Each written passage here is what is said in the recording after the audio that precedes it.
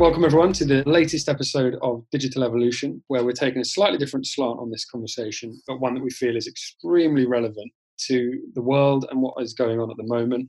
So in this podcast, typically we explore great digital ideas, industry change and technology, innovative business practices. But for this one, we're actually going to be taking a bit of a closer look at balancing work and life, looking at mental health and understanding what the recent times during COVID and things that have been going on in the last few months have impacted people in both work and outside as well. So we're joined by the wonderful Amber Costa, who is the founder of a company called Valpro. So Amber's got a really interesting story. We know each other from high school, so we go back a fair way, though we haven't seen each other for a number of years.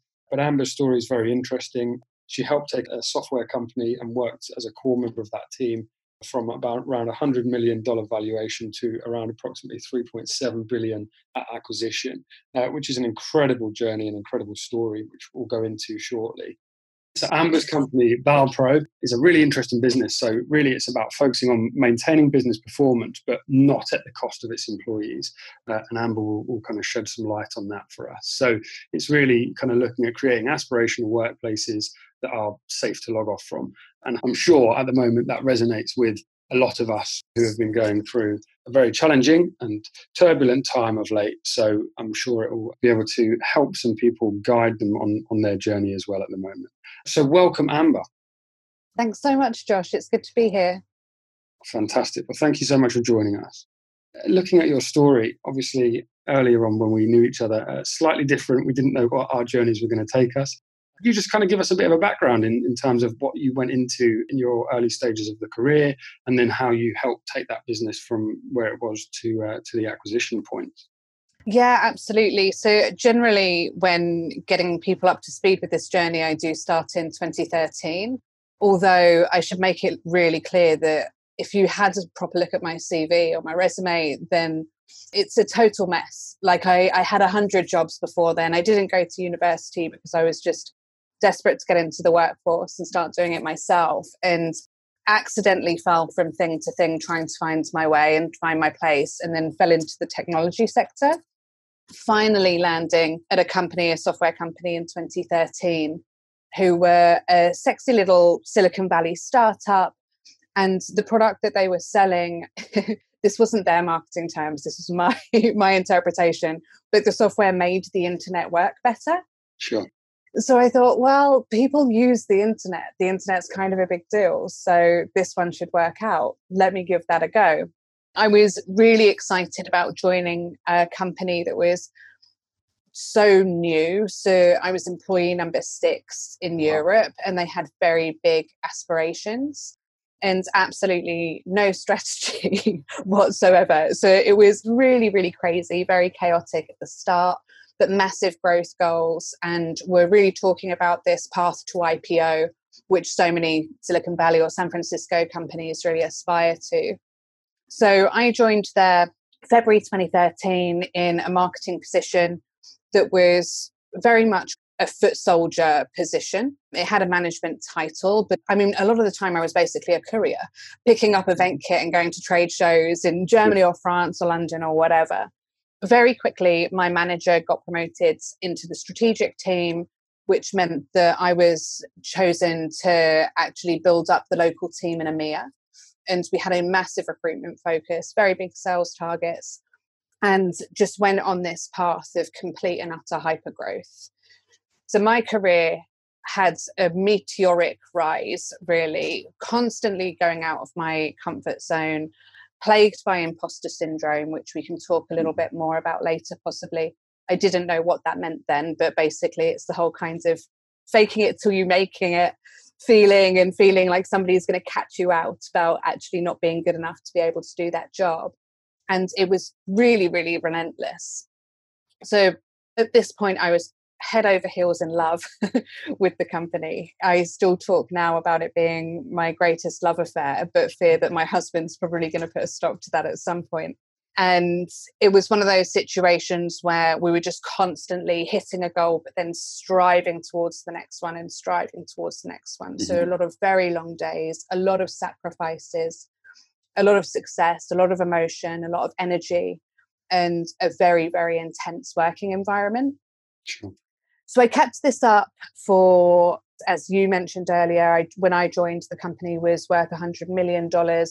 I kept this up for the next 4.5 years, to the point where 48 hours before we were due to IPO on NASDAQ, we were bought by Cisco for $3.7 billion. Wow. Yeah. By this point, I'd actually moved from a marketing position into a regional COO position, where I was looking after a lot of different areas of the business. So looking after sales analytics and leadership development, as well as helping with recruitment, and still overseeing some of the marketing strategy, and basically being head of miscellaneous and a bit of a fixer to anything that really came up. And after we were acquired by Cisco, I was one of the kind of lucky chosen few that was able to go over to New York and go to the NASDAQ ringing of the bell, which was obviously just a little bit of a nicety, because it didn't mean anything, because we weren't actually being listed with the APD ticker symbol, which is a pleasantry. Sure. And we went over there and had my picture on big billboards in Central Park, and it was supposed to be this enormous milestone in my career. And I honestly felt like I was at my own funeral. Mm. So what was on paper and the reality of the situation really didn't match up. It was one of those kind of Instagram reality moments where my life looked amazing. I was, living in a nice apartment in West London, and over in New York having this fantastic party and these celebrations, but I was feeling really awful. And after this, I spent the next 6 months really kind of fighting to help protect and maintain this great culture that I felt like we'd built, and protect the organization from this big beast that could come and bought us and snapped us up, and helping lead the M&A integration, and was feeling really unwell. So found myself explaining that I was feeling sick and tired, and that I was sick and tired of feeling sick and tired all the time. So it's constantly nauseous, constantly exhausted, and feeling pretty broken. I ignored it and kept on pushing on, because again, I'm totally addicted and obsessed by my work, and feeling like that mission is ever so important. And 6 months of feeling like that later, my entire body and brain just totally shut down. So I got to the point where I couldn't speak properly. I couldn't walk down the road for more than 10 minutes. I'd look at a spreadsheet, which to me was like, reading a spreadsheet was like reading a text message. It was just very, very easy. But I'd look at the cells and the numbers, and they no longer made sense. And I had to finally admit that there was something very wrong. Took a couple of weeks off work, was misdiagnosed with glandular fever. The virus was just in my blood from when I was a teen, and ended up having an assortment of physical tests. So x-rays, ultrasounds, blood tests, urine tests, urological exams, all of that kind of stuff. And finally, a doctor came back to me and said that I had the bloods of a 20-year-old Olympian. And I just cried because I knew by this point, the 2 weeks had extended to about 3 months. I wasn't getting any better. I was missing the work so much. I knew that there was something very wrong. So finally, I was sent to a psychiatrist. And at this point, I think it was one of those real kind of moments in life where if somebody asked you how it was going to go, you'd expect it to go quite differently. I was told that I should go and see a psychiatrist, and I predicted that I'd be okay with that because I'm so woke and so accepting. But actually, at a point where somebody turned around to me and said, this is most likely a mental health problem, I was like, oh, yeah, okay. It's fine if you've got a mental health problem or you've got a mental illness, but maybe not me. And I like to talk about that because I think that it really shows how much stigma still exists today, even when we think that we're accepting. So I obviously did go to the psychiatrist. I then learned all about burnout, and I accepted all of the help and went on to medication and therapy, and started really researching mental health problems that are associated to this kind of non-stop, relentless workplace culture. And realized that it's rife and that it's all over the place. So I ended up out of the workplace for about 6 months in all, putting myself back together. And then decided to actually return to that company for a couple of reasons. One of them was that, quite simply, I wanted to be able to rebuild my confidence in a place that was familiar. Yep. And then the other was, I didn't want it to be, I had this amazing journey, helped build this incredible company, then I got sick at the end. I wanted to be able to go back and leave a better legacy and to help protect the people that were still there, and also to use it as a bit of a playground to see how we could make the workplace better for still achieving those great results, but make sure that we were looking after people as well. So that's what I did. I went back there for about another year and a half, and then left to kind of go and be the change I wanted to see in the world on a grander scale. And that's when I started Valpro. Amazing. So that must have been a terrifying time, really, because it's all that information to take in, but being so knocked by it and having to kind of come to terms with something that's so big as well must have been a really scary time for you. Yeah, it was really crazy, because my entire tenure there ended up being about 6.5 years. But at the point where I had this, what was in essence a real mental and physical breakdown, so much of my worth and my purpose was wrapped up in my job. Yeah. And I know that will be familiar to a lot of people who tune into your podcast as well. And when suddenly you wake up and you're no longer, Amber at company, who are you? And there's something very, very scary about that as well. Understanding, actually, if I'm not this person in the workplace, what else am I? Yeah. It's something we hear a lot as well, especially in our world in the digital space, and company owners that have had a buyout, or they've done a big merger, or they've become part of a bigger organization.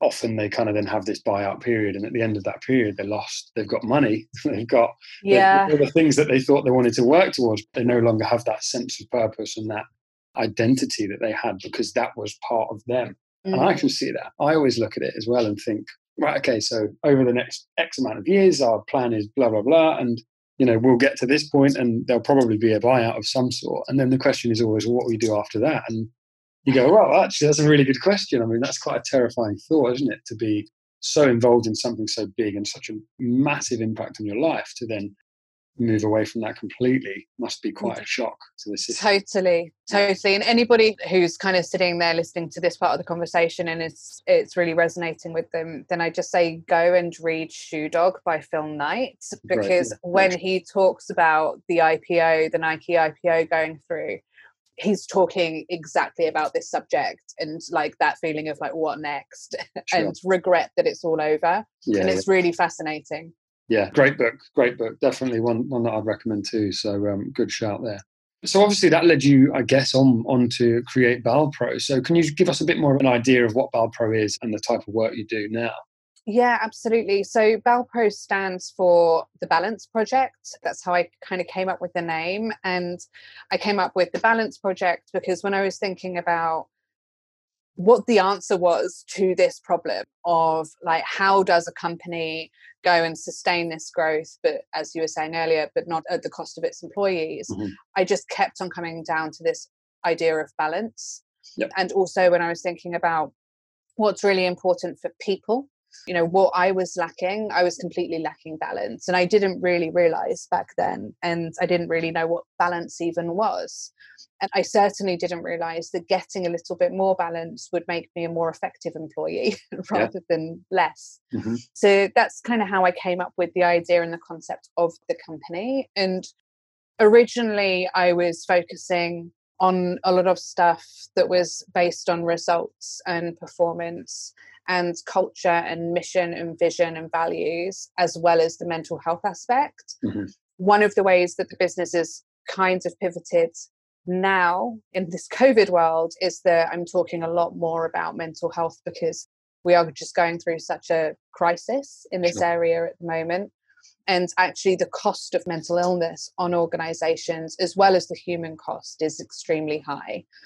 So I do a lot of work with organizations around how they're able to make more of a safe and supportive environment, how to start talking about burnout, or how to start talking about general mental health in the workplace, how to help spot the signs within yourself and build your own resilience and try and prevent reaching a crisis point. I work with a lot of management to help them tackle these tougher conversations, but also to look after themselves as well as look after other people. And a lot of different things really in just helping organizations set some boundaries so that they can keep on reaching those results and performing how they need to, but that they're really looking after their employees and maintaining that aspirational culture as well. Sure.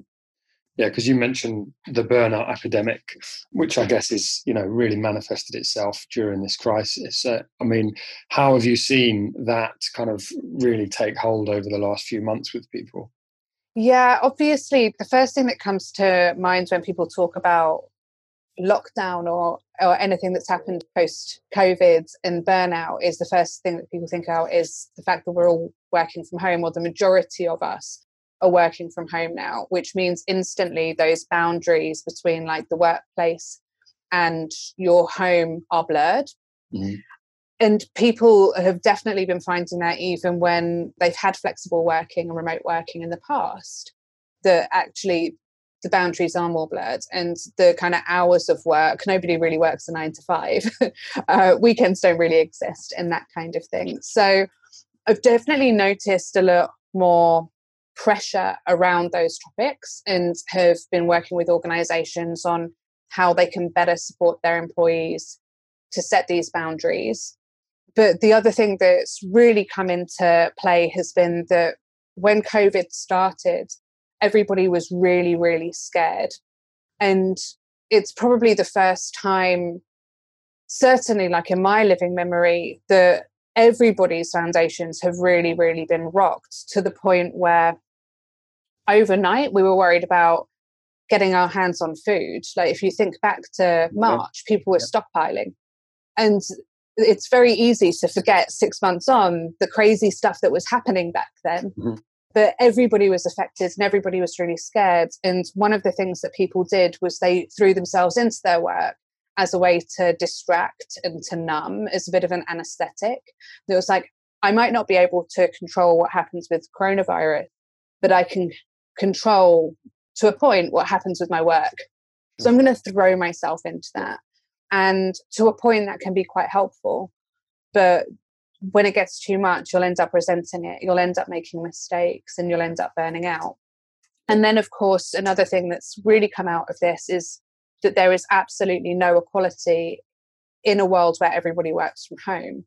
Because you've got certain people who are living in a house share with 5 other people, and their office is now their bedroom. And they've never even met the people that they live with before, because they normally pass like ships in a night. Sure. And then you've got, like yourself with 2 kids who need looking after, and they can't be shipped off to nursery or to school because that's no longer an option. Mm-hmm. And then you've got somebody who actually is really lonely, living in a flat on their own and hasn't seen another soul in months. So you're also starting to deal with the fact that everybody's work from home or working situation is just incredibly different. And this has brought a number of different pressures into the workplace when everybody's trying to put up a bit of a front and turn up on Zoom calls, very aware of what's in the, in the camera behind them, and put a smile on it and pretend that everything's okay. Mm-hmm. It's really interesting. It's something that we've seen as a business as well. Massively, I think the resilience gets knocked, and, people's kind of ability to make not rational decisions, because I don't think that's quite the right term for it, but definitely to simple things can definitely become more challenging when you're under such an inordinate amount of pressure to kind of resume normality in such a weird time. And I think you're exactly right. It's so easy to forget a lot of the big things that actually did impact people, both kind of physically being able to get out of the house and whatnot, and mentally.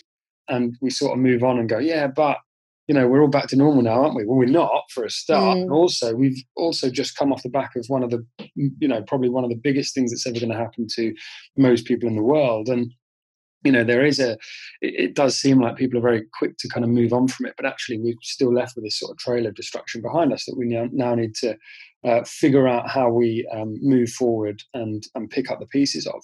And it's definitely, it's not gone. It's no, that's the thing. Yeah, absolutely.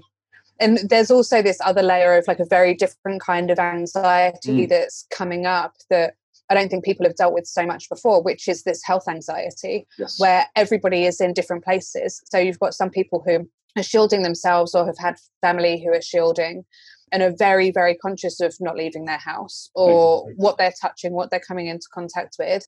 And then you've got people who are just like very, very relaxed about the situation or perhaps kind of in denial about its existence altogether and everything in between, which when you're bringing that into the workplace as well and trying to make unified decisions, it's really difficult. Yeah, absolutely. And obviously, a lot of people will be suffering at the moment, as we know, and it's quite obvious when you read the news and when you hear things, as well as, when you speak to people and in the day-to-day as well. And I imagine you, from your position, see it more than others. What sort of advice do you have for any individuals that are suffering right now? And, what sort of outlook can they expect really from this? Yeah, I think the first bit of advice really is just to be kind to yourself. Like now is a time where we really, really need to increase the compassion. And, one of the things that people often talk about when they're talking about any kind of struggle or mental resilience or mental health is that kind of thing of like, oh, just man up, just get over it, just get on with it, just push on. Now is not the time to do that. If you're aware that you are struggling and your body is telling you something, tap into that and listen. And as I said earlier, I was off work for 6 months. My body was telling me for more than 6 months before then that there was something wrong, but I was ignoring it. Tapping in and understanding, okay, hold on a second, there's something that doesn't feel quite right here. And being able to then think about what might make this better is the first step. Sure. And it means that you can try to get ahead and prevent reaching that crisis point later. So it's really understanding, okay, I'm not feeling good right now. Why do I think that might be? And what am I lacking? What is going to make me feel better? Do I need to talk to somebody? Should I contact my GP? Should I look at an organisation like Mind, for instance, the mental health charity? I volunteer for a charity called Shout Crisis Text Line, which is excellent. And you can text Shout to 85258 for free 24/7 to get access to a load of different resources that are suitable for lots of different kinds of situations. But it might just be that you need to start putting your phone on airplane mode a little bit more, or getting a little bit more exercise, or getting a bit more sleep, or telling a friend, hey, you know what, I'm not feeling so great, and just sharing that. But the first thing is just do not ignore it. Do not put your head in the sand. It's much, much wiser and much, much stronger to actually face up and admit, okay, something's not feeling quite right. How can I start to nourish me? Yeah. And, even I've taken a few of those points that you mentioned there myself, and it's already started to be a massive improvement on a lot of those things, where turning off certain notifications and making sure you're not checking things as regularly as you are. If you're sat in a room at a desk in your house for X amount of hours a day, there are so many work-based distractions that can come through internal comms tools and email and phone calls. And it's actually really difficult sometimes to stay and maintain focus where you should do, because you've got all of these things pinging at you all the time. So actually just switching some of those off throughout the day is super important. It makes such a difference. I think that point of acknowledgement is always a turning point. Like accepting and acknowledging that something isn't right is the most important critical moment, and things do improve after that. And when you've been struggling, and when you are struggling, like I work on my mental health every single day, I will do for the rest of my life now. But when you're really, really in it, when you're really in a dark spot, it feels like it's going to be everlasting. It feels permanent. Every single time. I know it's not permanent because I've been in and out of these spots, but I can go into one tomorrow and I'll think that it's going to be permanent again. And I think that just acknowledging that you need to be a bit patient and actually that it will pass is another kind of mindset hack that can be really helpful. Yeah, that's great advice, because it is so hard, when you're in that mode, just to see the wood through the trees is itself sometimes just a big challenge, isn't it? And that's when it really kind of manifests itself. So great advice. Obviously, again, in terms of your work and in our work and everyone that we speak to and clients that we're in comms with, and, there's lots of business owners listening out there that have got employees as well. So what's your advice on how to tackle the aftermath for employees' well-being as well? So how can an employer, really help their employees moving forward? So obviously, as you said, like, we're still very much in it. Like, we don't even know what the aftermath looks like yet. I think that there'll probably be a number of different steps to that along the way. It's never too early to start making a real difference and getting ahead of these issues. And the best thing that employers can do is really focus on prevention. You don't want to wait till your entire workforce has reached a crisis point, because then it's going to be really hard for your business to recover. So the three real kind of key points that I like to talk about is, the first one is, don't be too scared to have the mental health conversation. A lot of organizations that I work with actually prefer to tackle this by talking about burnout, because it just feels like a more comfortable phrase for them to use than mental health. And if that's what's comfortable to you, then that's absolutely fine. It doesn't really matter where you're approaching that from. There also can be this hesitancy that if we start talking about mental health, obviously as a spectrum, but if we start talking about mental illness, then employees might take advantage, and they might start saying, oh, you know what, I'm not going to do this because I'm feeling quite anxious or I'm feeling quite depressed. And the people who are going to take advantage are already taking advantage. They're already pulling sickies. You don't need to worry about them. And it's an issue that's very, very old school and people should forget about instantly, because actually just being able to start introducing this as a topic and say, hey, you know what? This is all over the news. We know that there's a mental health crisis happening right now. We know that it's going to get worse. We know that the situation that everybody's living and working through right now is really, really tough. We don't have all of the answers today, but we want to start working on making this a better place for you to be working in and be performing in. Just starting to introduce that as a topic and that as a mission makes such a difference in people being able to feel safe and supportive internally. And it actually will just start naturally, meaning that some of these more open conversations can start happening and performance will improve. Sure. So the first one, don't be too scared to talk about it. Find a way that feels natural and authentic to broker that topic. Obviously, I'm here to help if people want help with that. The second part is getting to know your people. And this is really important, especially for management, when we're really focused on just getting through and getting the team on the call and talking about the KPIs and meeting objectives and stuff like that.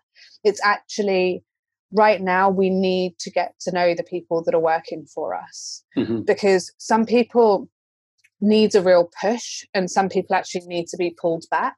But unless you get to know them and what motivates them, what's going on in their life, how they react to stress, you're not really going to know how to manage them best.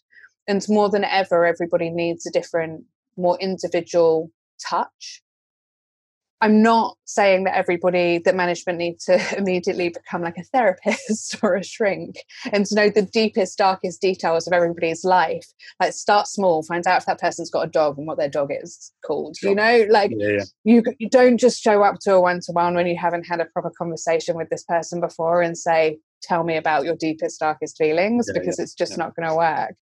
But start to actually get to know people on more of a human level, because, just Google the power of vulnerability. There is a lot of power in vulnerability and humanness, and it makes a massive difference. Sure. And then the third and final one is really to shift to more of an outcomes-based model. So stop thinking about how many hours people need to show up. Stop thinking about putting pressure on people to reply to emails instantly. Really think about what the main objective is for each person in their role, and setting very, very clear objectives that people can reach in the time that you need them to be able to reach those objectives. And that means that people can actually employ proper flexible working that suits their situation in order to be able to meet the company goals, but aren't just showing up and logging onto their computer unnecessarily. So there will be certain people who favour working in the evening at the moment because their childcare needs are that they need to, their kids might not be able to attend school right now, so they need to look after their kids in the day, and it's easier for them to be able to focus on work in the evening.